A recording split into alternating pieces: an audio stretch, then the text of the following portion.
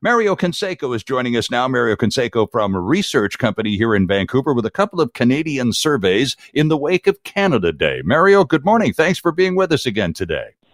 Good morning, Sterling. Great to be here with you. Well, I got a couple of things and only a limited amount of time. So I want to do the thing on pride in Canadian institutions. And if we have time, you're testing the waters on photo radar again, too. But at Canada Day, just a couple of days ago, and on Canada Day, you released a very interesting poll about pride in Canadian institutions and features. Tell us what features and institutions you identified and why, and then tell us what people said. Well, we have been asking this question since 2008, rating 12 different things, and it's essentially asking Canadians whether they feel proud of them. And this year was different from the rest because we see a little bit of a drop on most of the things that we rate, and also some severe fluctuations by age and gender. So definitely a very different way of looking at the country this Canada Day than in years past. Okay, and the numbers that we're about to hear are they're all dropping from when? Last year's survey then, right? From last year, but in some cases, it's something that has been shifting for a while. We only had two things that had the same or better rating this year. One of them was hockey at 66%. Part of this is Quebec, because we have a lot of people who are very proud of the Montreal Canadiens, and they were essentially pushing the numbers up. Indigenous culture is at 62%, which is where it was back in 2020. But everything else that we rated is down from last year. Okay, so with only two categories on the uptick, hockey, and what was the other one, the Canadian flag? In Indigenous culture, the flag is number one at 77%. It's the one thing that generates the most pride from Canadians. Now, we could look at this and say, well, 77% is a great number. But it used to be at 86%. It used to be at 93% one year. So this is definitely a drop when it comes to the way Canadians are looking at the flag. And if you're looking at significant drops in terms of public popularity and Canadian institutions that typically would make us feel proud, I got to say, is the Canadian Armed Forces on your list? Yes, this is usually ranked in the top 5. And this year it's ranked number 3 at 67%. What is quite striking is that in 2019, it was at 89%. So we're talking about a 22-point drop in a couple of years. Now, this is understandable if we look at what has happened over the past few months. Most of the discussions that we've had about the armed forces have revolved around misconduct, people quitting at the highest ranks. We go back to the surveys we conducted in 2008, 2009, and the numbers are significantly higher because we were still involved in many peacekeeping operations. Yes. It hasn't been a good year, essentially, to be proud of the armed forces when you compare it with other years. Well, that part doesn't surprise me. They've just suffered an absolute spate of negative headlines, and they're, can you break things down in terms of what age groups or what regional areas are more supportive of different things than others? And I'm curious about the armed forces. Is there an age group that still sees it as being more popular than perhaps other age groups? Were you able to determine that? Yes, this is one of the issues where Canadians over the age of 55 are definitely prouder of the armed forces, 73%. We compare it with 67% with middle-aged Canadians, and only 60% for Canadians aged 18 to 34. So definitely younger Canadians looking at other things as institutions and features that elicit pride. In fact, if you look at the 18 to 34 demographic exclusively, number one on the list is multiculturalism with 69%, higher than the Canadian flag, higher than the armed forces, higher than the healthcare system. Interesting. The healthcare system, here we are. We're still in it, mind you. We appear to be on the upside of a pandemic that has been a supreme test of the Canadian healthcare system, something that over the years, I'm sure, has registered very high on the pride-o-meter that you people conduct every year. What's the status of our appreciation of the healthcare system now? Well, the number is actually lower than it was last year.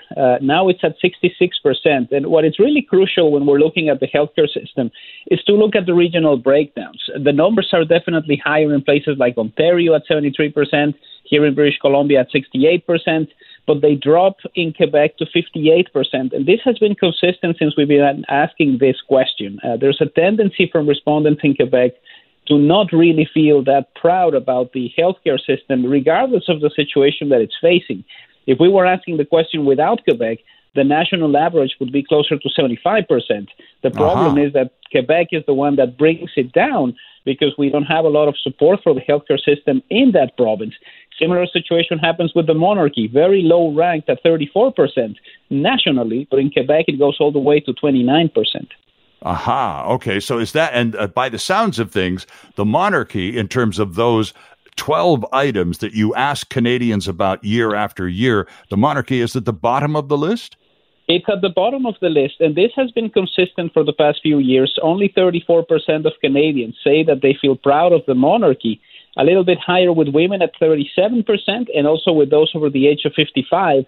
But the reality is there is no part of the country where a majority of residents is proud. The only province that has the name British in its name, BC, 44%, but it drops to the 30s in all other regions of the country, and then it comes down to 29% in Quebec. Now, it hasn't been a fantastic year for the monarchy either. No trips. We had the interview with Oprah with the Sussexes, and a lot of discussions about the role of the monarchy because of what has been happening in the country over the past few months. So as the discussions about succession continue, maybe we'll see the monarchy dropping lower because we've seen how the rating for Queen Elizabeth is in the 80s, but the rating for Prince Charles, who would be the next monarch, is in the 30s.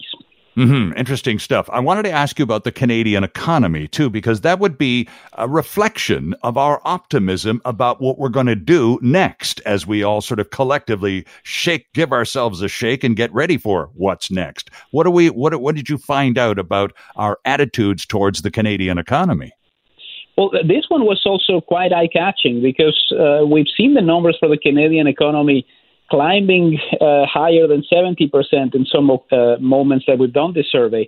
And this year it's at 49%, so just barely under half of Canadians who say they are proud of the Canadian economy. I've asked this survey in 2008 and 2009 at the height of the global financial crisis, and the numbers were significantly higher. So what this really shows is that there's a lot of people who aren't really that confident that the economic recovery that we require after COVID-19 is going to happen quickly. One of the reasons for this is that it hasn't been really that fair when it comes to specific regions. We look at BC, 54% say they are proud of the Canadian economy. You look at Alberta, only 29%. So if we're heading into an election, we're heading into an election with people who are not quite saying that everything's fantastic when it comes to financial management. Interesting stuff. And that's why I wanted to go there, because it would represent attitudes as much as anything else. Mario, I want to just very quickly, and I've only got a couple of minutes, but you've done surveys as well this week about the return of photo radar. And there's lots of chat, of course, about it. What's the sentiment? This is certainly not the first go round with photo radar or intersection cameras, call them what you will, in this province. We've been going back and forth on this one for decades. What's the latest? Well, we've seen consistently that more than two-thirds of British Columbians are supportive of the practice of having what they call speed-on-grid intersection cameras. So this is essentially your red light camera capturing cars that are speeding through intersections. This year it's 71% who support it, 20% who don't. So it's quite clear that there's a high level of support for this. Now, the main problem that we're having is not every red light camera has been retrofitted to allow for the capturing of vehicles who are speeding. We have about 140 cameras that are used for red lights, but only 35 that have been retrofitted. So the level of support is there, but it's a very costly endeavor for the province. Okay, so that's perhaps why we were not seeing more of it at this point then, Mario? Yes, that is definitely one of the reasons. Right now, for instance, in the island, there's only a couple of cameras that can do this. They're both located in Nanaimo. And one of the things that is quite interesting about the survey is the places that don't have it tend to be more supportive of it. If you live in northern BC, if you live in the island, if you live in the Fraser Valley, you're more likely to say, I want these cameras in my community, whereas people in Metro Vancouver, where most of these cameras have been placed, are not as convinced, even though we still see 68% of Metro Vancouverites who think that this is a good idea. Interesting stuff. If you live in an area where they don't have them, hey, what a great idea. As long as they're not actually in my town. That's kind of funny. Mario, thank you for this. Always a pleasure to have you on, taking the pulse of British Columbians and Canadians and sharing them with us. A pleasure once again, sir. It's my pleasure, Sterling. Thank you. There's Mario Canseco from Research Company, and his website is researchco.ca, and you can find the speed enforcement cameras and the Pride in Canadian Institutions surveys right there at researchco.ca. Hi, it's Shauna, and I might be a bad parent because my kids think French fries are vegetables. Hey, it's Ryan, and I might be a bad parent because I went out for wings when my wife was in the hospital after giving birth. Johnny here. I might be a bad parent because in my house, the tooth fairy gives pocket change. But we're not alone. Len emailed us and said his 6-year-old daughter's Tarzan moment going from love seat to lazy boy by curtains made him more proud than any dance recital. And Andy left his 2-year-old at the rink. All right, guys, I'm sure we're not alone. Like Andy's kid. For stories and confessions like this, make sure you check out our podcast. It's called Bad Parents, and it's available wherever you get your podcasts. I left a glove at the rink.